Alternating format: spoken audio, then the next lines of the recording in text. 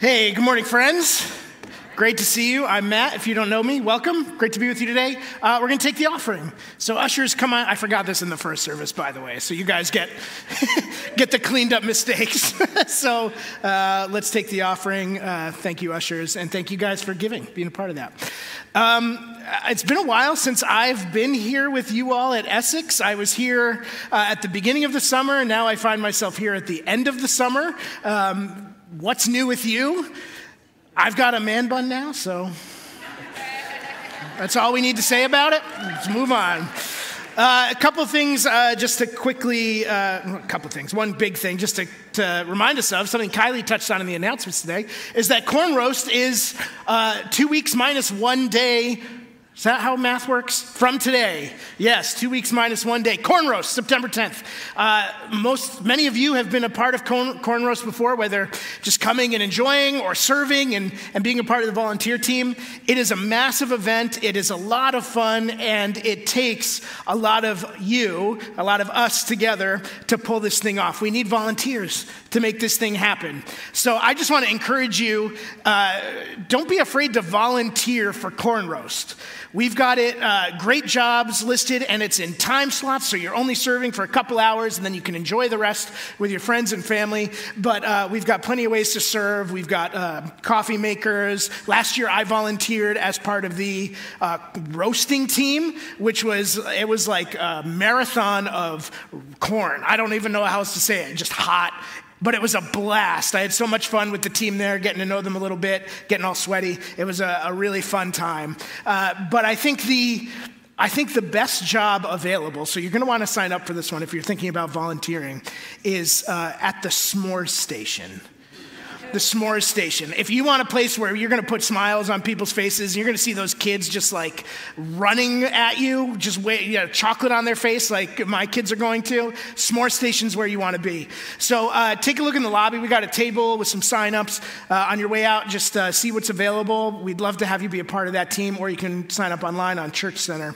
I also want to reiterate the fact, just invite people. This is one of those events that's not just for us in the pews. It's for us to invite people to come and have fun with us and get to know us a little bit and just enjoy the early fall, late summer in Vermont as we chow down on corn together. So invite your friends, invite neighbors, invite family, invite whoever to come and be a part of this event. And lastly, just want to say, if you're here and you're like, oh, I'm new, or I haven't really gotten to know many people at church, I don't want to show up and be alone, I guarantee you're not going to be alone if you show up. You are going to get to know some folks. It's just a blast. So don't let that fear or that feeling stop you, because I guarantee if you go, you're not going to regret it. You're going to have a great time at Corn Roast. So invite people, sign up and volunteer. Invite people to volunteer with you, and show up and have a blast. So Corn Roast, you're not going to want to miss it. It's a great event. So last month, I guess that was July, right? Last month was July. July, I was scheduled to speak on a retreat for the Burlington Vietnamese Alliance Church. They're one of a few churches that rents space at our North Avenue campus, where I am most of the time. And so their young adult group goes away every summer for a weekend camping trip together, and it's a retreat, so they have a speaker and discussion, small group. So they asked me to come and do that. And I was like, yeah, definitely. They promised to feed me and my family their delicious Vietnamese food. We were like, yes, we are in. So we were ready to go. And I had messages prepared. I had small group discussion stuff prepared. And that week, as we were getting ready to leave on Friday, we're getting all our camping gear in order. All right, I've got my big giant knife, number one. Number two, I've got the tent. That's the second most important thing. And making sure we had all our stuff. So everything was in order. And Thursday rolls around, right? Day before we're supposed to leave. My wife wakes up feeling sick. And, we got a big weekend. Let's make sure we're good. Took a test. And wouldn't you know, COVID. Friday, I'm like, maybe I can just go myself. And, Friday, I wake up feeling a little sick, take a test, COVID. So, the great ruiner of plans, COVID came and visited us. And we didn't go on the retreat. I was able to prepare some other stuff for them real quick to send so they could have some just small group time and kind of approach it that way. Needless to say, I had put my messages aside, and I've been sitting on a few messages for a couple months now, and I thought they were pretty good. And I don't want them to go to waste, so I've got you this week and next week where I'm going to be sharing these messages with you. Now, I know what you're probably thinking is like lazy Matt didn't want to do something new. Like, no, I think... maybe. I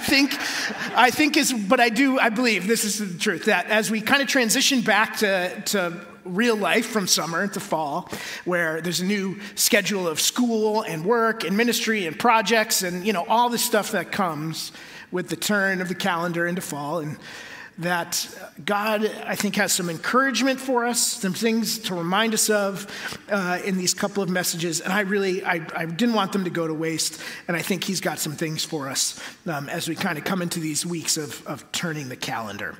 So that's what we're doing this week and next week. We're going to look at a couple things. But let's just get into it. We're going to start in Romans chapter 1, verse 16. Some of you might know this verse. Here we go. Romans 1:16 says, "For I am not ashamed of the gospel, because it is the power of God that brings salvation to everyone who believes, first to the Jew, then to the Gentile." I spent a lot of my life not quite knowing what to do with the gospel. This message that Jesus came, he died and rose again to forgive our sins and to bring us eternal life. For a long time, I realize now, I didn't quite know what to do with that, with the gospel, that message. And, I've shared some of my story with you guys before. Some of you might remember it. Most of you probably not. That's cool. It's all good. But as I look back on seasons of my life, especially in the years when I started to re-engage my faith in college, I can't help but think there was a lot of time wasted. And maybe some of you might feel the same looking back at your life, or maybe you feel the same about your life now. Not just time being wasted when it comes to the gospel. I came back to faith as a college student. I dove in really hard with some church friends and started ignoring some of my friends from growing up who, weren't Christians, didn't come to church. And I look back now and I see the missed opportunities and the time to walk alongside my non-church friends and share my journey with them while I was in the middle of it. I spent a lot of time with people who believed what I believed, and I didn't quite live that missional call Jesus had for me and has for all of us who follow him. So I spent a lot of years not really quite knowing what to do with the gospel, how to handle it. I love Jesus. I did, but I didn't know quite how to talk about him, who to talk about him with, when was the time right? Don't want to push this guy away. Is this the time? I had friends who, maybe you can sympathize, friends who felt a little judged by me because of some actions or things I had said. I had friends who kind of stopped hanging out with me because of my faith and becoming a Christian and really digging in there. And then I had my church friends who, whether they knew it or not or intended or not, and I'm sure I did the same to them, made me feel guilty for not talking about Jesus enough with my non-Christian, non-church friends. So, I didn't, like any of us, I don't want to lose friends. I don't want to push people away. I don't want to be seen a certain way for not saying the right thing at the right time. So, but at the same time, I wanted to tell people about Jesus and talk about it with them and knew that I was supposed to, right? The Bible says we're supposed to be witnesses, make disciples, talk about him. So I lived in this tension for a long time of not quite knowing what to do, because on the one hand, I was feeling fear, and on the other, I was feeling guilt. Fear about losing friends or not fitting in, pushing people away, and guilt about not talking about Jesus enough with them. And in the midst of that fear and guilt, I felt a lot of shame. Fear, guilt, and shame. These three feelings often come along together to work to drag us down in our faith and to keep us from experiencing the fullness of life God has for us, and to keep us from fulfilling the mission he's called us to, of telling people about who Jesus is and what he did. And I believe there's few things Satan would love more than to stop us from talking about Jesus because we feel fear and guilt and shame. And I believe that there's few things God wants more for you than to remind you that in him and because of him, you don't need to fear. You don't need to feel guilty or feel ashamed. So I want to define those three terms real quick: fear, guilt, and shame. We're going to start with fear. Fear is an emotional reaction to the belief that something is going to cause suffering.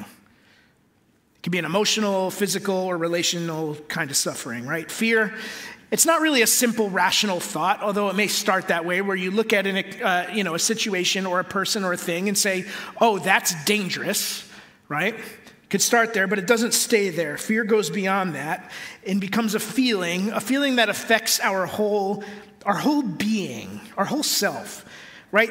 How we think when we're afraid, how we act when we're afraid, our hands tremble and shake, the butterflies in your stomach, hard to think rationally. Fear affects our whole being. When I was 12 or 13, somewhere in there, my family, we took a trip to Disney World in Florida. And we spent 3 days going to the parks and having fun and doing a lot of stuff. But, when you're a 13-year-old kid, you go to Disney World and it's cool, but most of the rides at Disney World aren't super exciting, right? No 13-year-old boy is like super stoked to go on the Dumbo ride or It's a Small World. So, I was like, these rides are a little childish. I'm a big teenager now, whatever. But on the third day, we found ourselves at MGM. Is it still MGM? I don't even, who cares? MGM was one of the parks at Disney World back then. And at MGM, there was a ride called the Tower of Terror. Some of you might know the Tower of Terror. It instills fear in all who behold it, right? Tower of Terror. So the Tower of Terror is this ride that, you go up and it kind of drops you and just straight up and down. It's thrilling. And it's set up to be like an old haunted hotel or something. I'm trying to remember, And you walk through the line, and as you walk through the line, there's like scenery and images. You're walking through the hotel that anticipates the ride. Ooh, it's spooky and haunted, and you're supposed to build that and that terror and anxiety as you get closer to the ride, and then you go on it, and lots of fun, right? So we're going on the Tower of Terror, me and Dad. I'm like, Dad, I want to do that. He's like, all right. We get in line, and I was excited. But as we got closer, and as we went through the line, I started to feel anxious. And then that anxiety turned to fear. And we got so close to the front of the line, I could see the people getting off the ride. And I was absolutely terrified. And Dad, let's go. I can't do this. I can't do this. He's like, son, you can. I'm like, no, I can't. So then he's like, all right. And we bail. And, you do the walk of shame where you walk past everyone back, and it was seeing kids younger than me, in line. And so, so we left the line. Now, I know the ride's safe. Not every 13-year-old kid's a total idiot, right? I see there's harnesses, right? You're buckled in. People are getting off. They're smiling. They're laughing. That was awesome, right? But I was so afraid I couldn't see the rational thought that this is going to be okay, right? Not to mention Disney's a major corporation. They don't want you to die because they don't want to get sued, right? So I'm like, it's totally safe. It's going to be great. But I couldn't see past the fear because, fear tends to affect our whole self, how we act, how we think, how we rationalize things. And it's hard to escape that feeling of fear. Fear will often keep you from taking risks. Fear tells you, don't do it, it might hurt. Fear keeps you from taking risks, and it affects our whole being. Guilt, move on to guilt. Guilt is a different kind of feeling. Guilt comes when you did something wrong or you feel like you did something wrong. It's kind of part regret, part understanding what I did was wrong, and maybe part even seeing that you're not quite who you thought you were, even if it was just for a moment. Now, you don't have to break the law to feel guilty, or you don't even really have to hurt someone directly. Maybe you did something you swore to yourself you'd never do. Or maybe you had a chance to help someone and you didn't. And those thoughts come, I should have, what if, right? Guilt can be hard to shake. Guilt tends to stick with us. Now, over time, guilt, those feelings might shrink and lessen, and we might be able to put them aside, but eventually you're going to see the person that you hurt, Or something you say or do or see is going to remind you of a situation, and that feeling of guilt is going to pop up and bubble back up. It comes back. Guilt doesn't tend to go away on its own. It sticks with us until we find forgiveness. And guilt, I think, will keep you from being honest. Guilt makes you avoid people or topics or circumstances so you don't have to think about it. You don't have to talk about it. Keeps you from being honest. Tells you to hide. Don't let people know what you did. Finally, shame. Now, shame is pretty close to guilt, but there is a key difference between shame and guilt. Right? You feel guilt when you think you've done something bad or when you've done something wrong, right? We feel shame when we believe we are wrong. Shame isn't something that just says you did a bad thing, feel bad about it. Shame tells us you're a bad person. You're lesser than. You're not good enough. You don't deserve good things. You know, in Romans 1:16, which we read a minute ago, when the Apostle Paul writes, "For I am not ashamed of the gospel," that word ashamed he uses there in the original Greek means to feel or sense a loss of status because of something you did or something that happened in relation to you. You feel a loss of status, like you come down the rung of the ladder a few pegs, right? Shame is to feel lower or lesser than you were. Maybe it's to believe that people have lost respect for you, or you've lost respect for yourself, or something you've done. And shame affects more than just the experience or the decision we've made, right? Shame, again, it digs deep into our soul. It might affect how we are seen by other people, how we view ourselves even. And shame, I believe, will keep you away from people. It'll isolate you, tell you to protect yourself. Don't let them see you. Don't let them know. Fear, guilt, and shame. These three feelings will keep you from taking risks, keep you from being honest, and keep you from engaging well with people. It's no wonder Satan loves fear, guilt, and shame. Because to fulfill the Great Commission, to make disciples, to talk with people about Jesus, you need to take risks, right? You need to be honest and vulnerable about your life. And you need to engage deeply with people on a very personal level. So when it comes to the gospel and talking about it and sharing it and knowing what to do with it, fear, guilt, and shame, they kind of work together to keep you from talking about Jesus. And oftentimes they work in a cycle, right? Maybe you've been afraid to talk about Jesus before because you don't want to feel rejected or feel, like you're ashamed for your beliefs in front of someone else. Then you feel guilty for not talking about Jesus, which makes you feel shame for not doing it, right? It's kind of ironic that you're afraid to feel shame, so you don't talk about it, and then because you don't, you feel guilty and ashamed for not doing it, right? So it's like a weird cycle that works against us, and it can be hard to escape. So how do we avoid that? How do we break out of it? I want to read Romans 1:16 again, where the Apostle Paul writes, "For I am not ashamed of the gospel, because it is the power of God that brings salvation to everyone who believes, first to the Jew, then to the Gentile." Now, these are pretty strong, decisive words from Paul.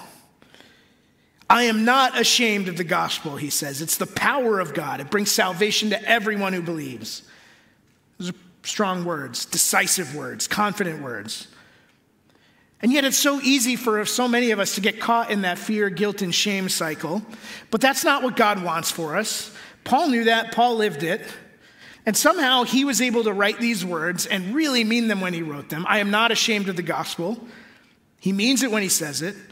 So was Paul a superhuman, right? Was he a robot? Was his faith so much greater than mine? Am I a bad Christian for sometimes feeling afraid or guilty or ashamed? Paul, how are you able to so confidently say these words? So what I want to do this week and next week is to take a look at Paul's life and his experiences and see what it was that he was able to lean on, or that was able to build him up to be able to write and mean these words, "I am not ashamed of the gospel." Now, there's a lot to be said about this. There's a lot of things we could say, but I just want to look at Paul's life, and I want to identify 4 themes from his life that I believe contributed to him being able to say these words with confidence. We're going to talk about 2 themes today, 2 themes next week, and we're going to see what we can draw out from these to help us to stand firm, to not get caught in the fear, guilt, and shame when it comes to the gospel. So 4 themes, 2 today, 2 next Sunday. Let's get to the first theme. The first theme from Paul's life is that Paul was passionate. Paul was a passionate guy from the time that he was a child. You know, Paul, he was born with the name Saul. That was his Jewish name. And he was born to a Jewish mother in a town called Tarsus. Tarsus is on the south coast of Turkey, on the north coast of the Mediterranean, a few hundred miles north of Israel, and the center of Jewish life, Jerusalem, the city there. So as a young Jewish boy, as any good Jewish boy would, Paul grew up studying the Old Testament scriptures, learning the traditions of his people. But his town, where he lived, right, it's outside of Israel. It's not a Jewish town. It's a Roman town. Young Saul and his family were the cultural minority in Tarsus. So the dedication to learning and sticking to the familial and religious traditions became extremely important so that they wouldn't lose that sense of heritage, that sense of worship of their God amidst so many other things. And if you look at the Old Testament that young Saul studied, you might notice that there are some parallels between the young Saul and the Old Testament people of Israel, stuff that I think he would have latched onto. The small group of people, the Israelites, surrounded on all sides by hostile outsiders, God again and again saving them from these outsiders, and sometimes saving them even in violent ways. Maybe you've heard the term zeal before, the word zeal. Zealous, zealot, zeal. It's all from the same word, zeal. That word zeal means to be extremely passionate about something, and you can say obsessive, even to the point of violence. Zeal is a pretty extreme word. Now, there was a group of Jews throughout the Old Testament times, and in Paul's day as well, that were called the Zealots. They were given that title, the Zealots. They were passionate and even violent when it came to following and defending their faith and their traditions. Now, the story that inspired the Zealots is the Old Testament story of Phinehas from the book of Numbers. I'm going to try to summarize the story, so I'm sorry for leaving details out. So the story of Phinehas starts with the Israelites. They've been wandering in the desert under Moses for years and years. They're starting to make their way towards the promised land. They're not quite there, but in order to get there, they have to go through a land called Moab. Now, the king of Moab sees this large group of people coming up to his borders, and it makes him nervous. So he hires a guy named Balaam, kind of a local, magician or prophet or whatever you want to say, to go and to curse the Israelites, hoping it'll deter them. Balaam doesn't really want to do it, but the king offers him enough money. He says, okay, I'll go. That's the way to get things done.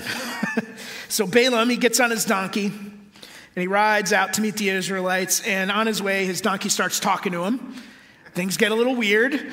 And it turns out God was speaking to him through the donkey, telling him, hey, don't curse the Israelites. They're my people.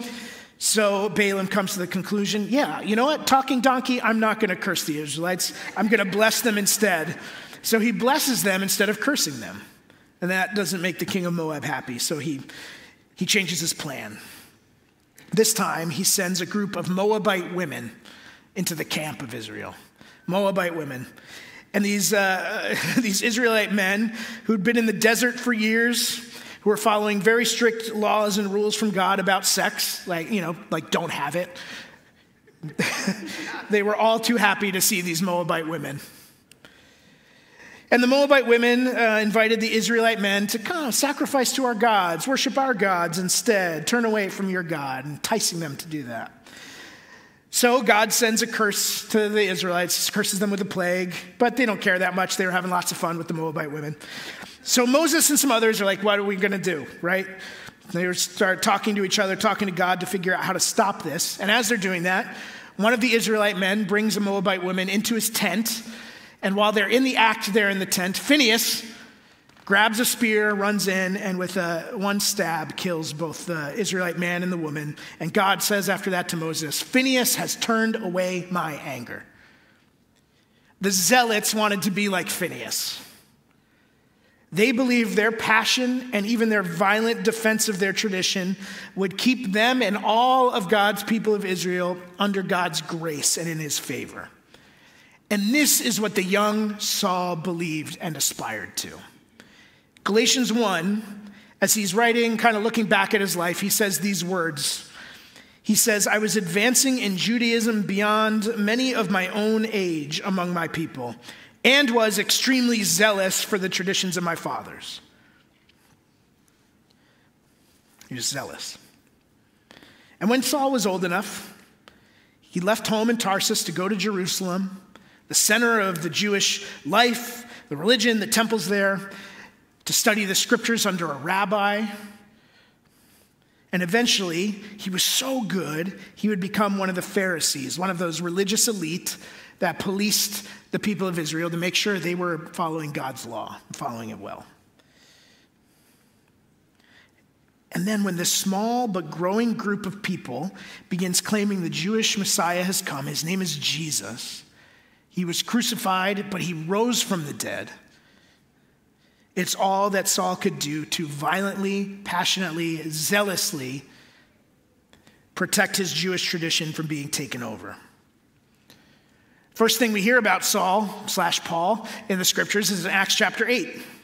In the first couple verses, it says this about him. It says, Saul, this is right after, by the way, the first Christian is killed for his faith. His name's Stephen. He's put to death, put on trial, put to death. It says, Saul approved of their killing Stephen.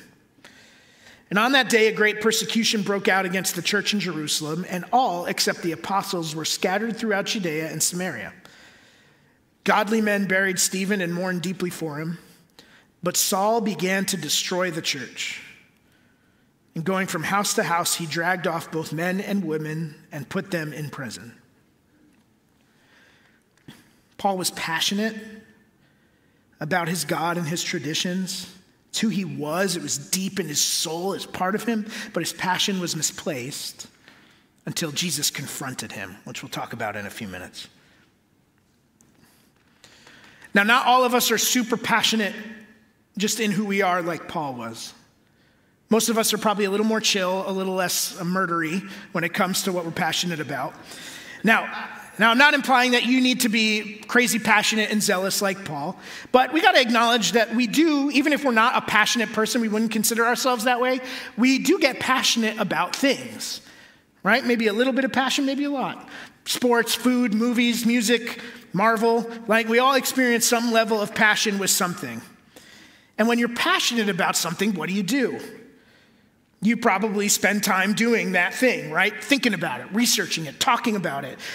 Maybe your friends and family are so sick of hearing it, like you start to bring it up. They're like, nope, I know where this is going. Stop, right? That's how we are. Even if what you're passionate about is totally lame to most people, I bet you don't care that it's lame because you love it so much. You're passionate about it. Like I'm a big fan of the Boston Bruins.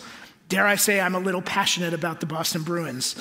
Huge fan of this hockey team. I follow certain social media accounts to stay up on the news, listen to sports radio, read podcasts or articles, whatever, because I love the Bruins. I like preparing for the season, getting ready, getting on got my Bruins gear ready to go, nice and pressed.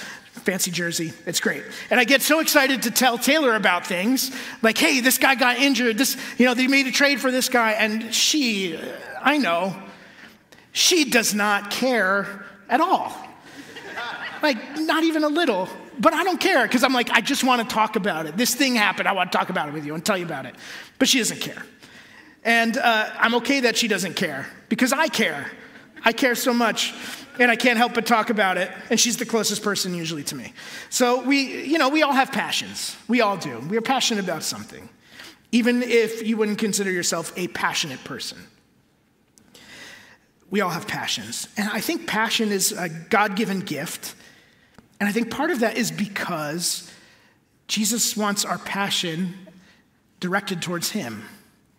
And his love, his grace, his goodness, his power, what he did for us. He deserves our passion because what he did changed history and it changes our lives. If you're not passionate about Jesus, at least a little bit, chances are it's probably hard for you to say at times, I'm not ashamed of the gospel. When you come up to those moments where you're met with an eye roll, or, it's good for you, but I'm not interested.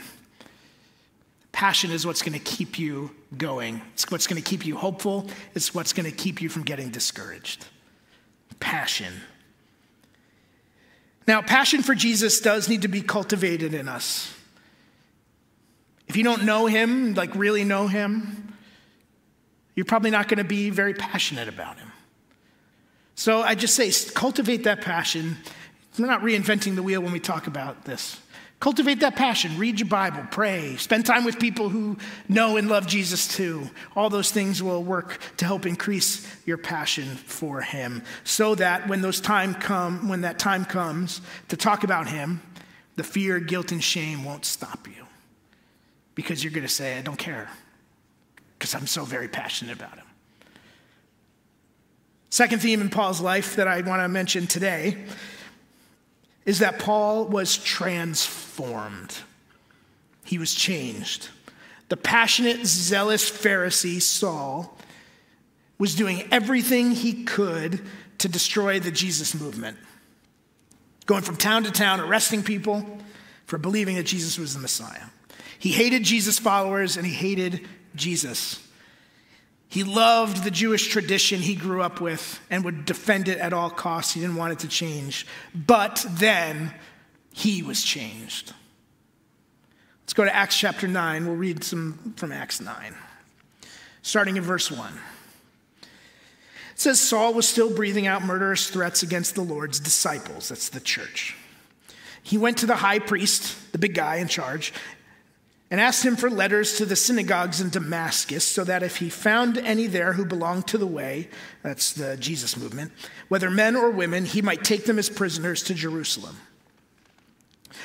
He wanted to destroy this Jesus movement. Now, notice here, Paul wasn't sent to Damascus. He asked to go.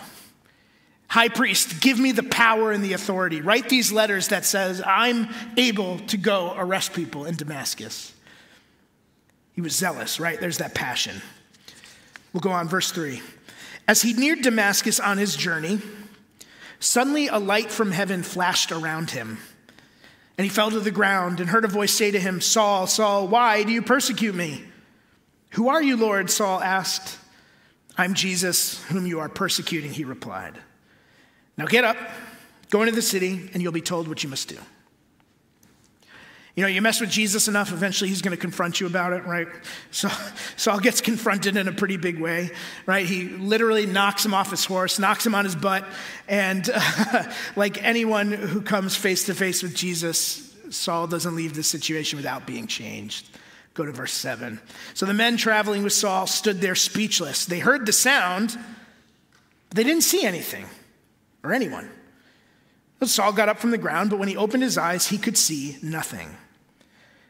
So they led him by the hand into Damascus, and for 3 days he was blind and did not eat or drink anything. So, I think it's safe to say if this happened to any of us, it would be pretty hard to deny what happened, right? Going blind because you were knocked off your horse. So blind, Saul does what Jesus says. He goes into the city, and his group goes with him. Now, they didn't see what happened. They knew he fell down. They knew he was blind. They heard some sound. But what this group with Saul knew was that this man who was leading the charge into the city to go destroy the Jesus followers, they now need to lead him into the city, blind, to wait for further instructions from the very Jesus and the very Jesus people that Saul was on his way to destroy. Kind of must have been a little hard to wrap their minds around, because that is a change. Let's skip down a few verses. They get into the city. A Christian named Ananias comes, prays for Saul/Paul. And then it says this. It says, Saul spent several days with the disciples in Damascus. At once he began to preach in the synagogues that Jesus is the Son of God. And all those who heard him were astonished and asked, isn't he the man who raised havoc in Jerusalem among those who called on this name, the name of Jesus? And hasn't he come here to take them as prisoners to the chief priests? Yet, I love this, Saul grew more and more powerful and baffled the Jews living in Damascus by proving that Jesus is the Messiah. I'd call that a transformation. From zealous destroyer of the Jesus movement to a preacher so good no one could debate him about the fact that Jesus was the Messiah. God is in the transformation business. He is in the transformation business. He doesn't want you to stay who you were because who you were was apart from him. He wants to transform you, like real transformation. Not just like, hey, I used to lie to my parents sometimes, but I don't do that as much anymore. Yeah, that's good job. But that's not the kind of transformation we're talking about. We're talking about big dreams, whole life, body, soul, mind, everything reoriented and changed around him and who he is and what he's done. And that's what happened to Paul. He went from Saul, the zealous persecutor, to Paul, the apostle, the evangelist, the church planner. That's a big time transformation. And I think God wants that transformation for you too.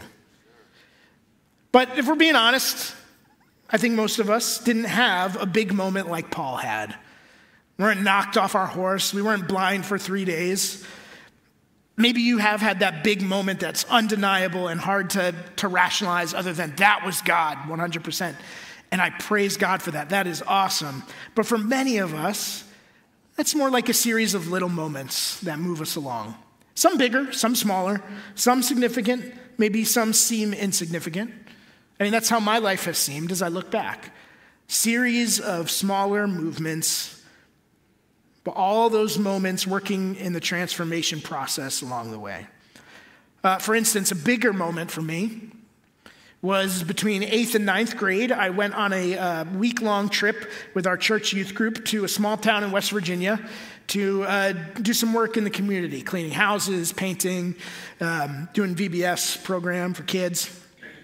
And I saw during that time, for the first time in my life, that God uses people. He uses people for the good of this world, their lives, and for the spread of his gospel. And I saw that firsthand for the first time, and that did something to transform me. And then there's those little moments that maybe, you don't even know it at the time, but they also work to transform you. Like a late night conversation I had with my friend Corey on his rooftop in Providence, Rhode Island when we were 22.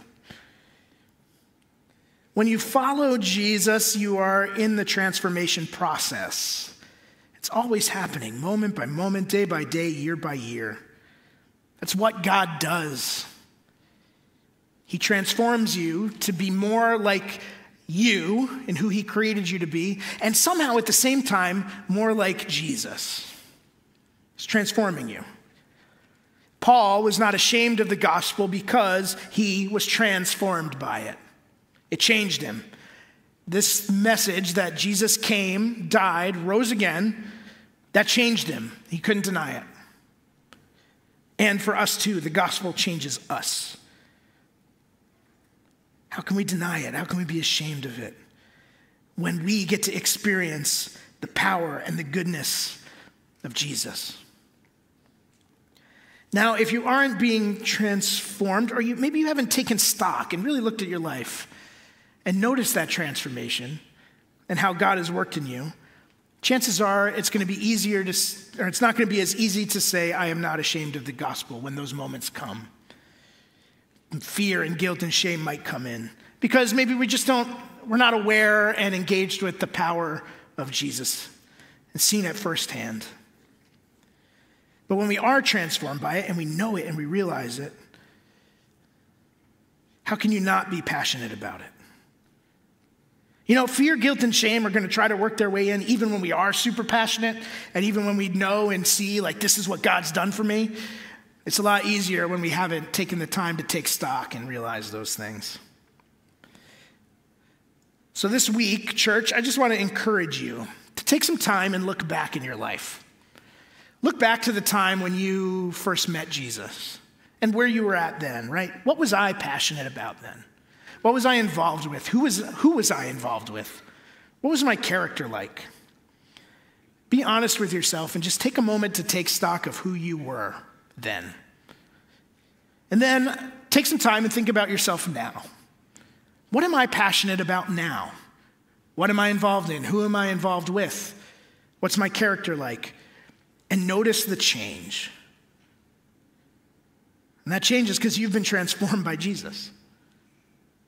And remember, you're still being transformed. Then, once you've looked back and you look now, just think about those moments in between. Those moments, big and small, that moved you along the way. That's how God works in many of our lives. It's those moments along the way. You know, passion is often a result of transformation. That makes sense if you think about it, right? What we're passionate about, those are the things we are involved in, that we do regularly, engaged with. You know, I don't know anyone who's passionate about something that they don't engage in, right? I don't believe there's such thing as passive passion, right? Your passion for Jesus will come from your experiences with him. From noticing, taking stock, and seeing, whether in real time or in retrospect, the transformation process that's gone on in your life and is going on in your life. And your passion will come out of that. You know, God is at work in you. He is always at work in you. Now, some of you may be listening to me talk right now, and maybe you feel guilty or ashamed because you're not like Paul. You're saying, I'm not passionate like that. I don't know if I've been transformed. Well, I want to tell you, don't feel that way. Don't feel guilty. Don't feel ashamed, because you're not a finished product. We're all on the way, right? But you're not a finished product. You're not perfect. I'm definitely not perfect. But God is at work in you. I promise you that. God is at work in you. And if you ask him, he will transform you. And if you ask him, he will grow your passion. So don't feel guilty or afraid or ashamed, right? That's not what God wants for you. He wants passion and joy and hope in your life, and you experience those things in him. And he's at work in you to get you there. And he's not done with you. He's never done with you. And when we want it, right, when we want to not feel ashamed, and we ask for it and we work at it, he's going to work in you too to get you there. So trust him, trust his work. You're on your way. Come back next week, family, we're going to talk about themes 3 and 4 in Paul's life. And also, I just want to say, next week I have an announcement to make about some things that are going to be coming up this fall that I'm super excited about. I call this a big market tease in the business, right? So come back next week for that. It's going to be good. You're not going to want to miss it. Never mind. Come back next week. It's going to be good. But let's close in prayer. Shall we? Church, would you stand with me? And let's pray. And then I hope you have a really great day and a great week. Let's pray. God, thanks. Thanks that you are at work and you are always at work. And thank you that you're the type of God who doesn't want us to feel ashamed or guilty or fear. And to walk around just with this heavy sense of being not good enough and lesser than and bad. No, you are the God who gives us hope. You're the God who gives us joy. You're the God who gives us purpose. And it's those things that you want us to experience in their fullness in you. So God, I ask that you just meet us all where we're at right now and increase those good things, those good feelings. And Lord, would you bear the weight of those bad things? Take them away from us so that we can feel and experience the type of passion and the sense of transformation that when we come up into those moments where we get a chance to share about you with someone, that fear, guilt, and shame would not even, wouldn't even enter into the situation. Help us, Lord, in that. And God, open our eyes to how you're working now, how you've been working, and how you're going to work. Help us to see the opportunities before us to grow, to live on mission, and to just know you and love you more. So God, we're just thankful today, thankful for you. Send us out with that sense of thanks, that sense of joy. And Lord, would we know you, would we worship you, and would we see you in greater ways this week? We pray in Jesus' name. Amen. Amen, church. Thanks for being here. Sign up for Corn Roast. Do it. God bless you.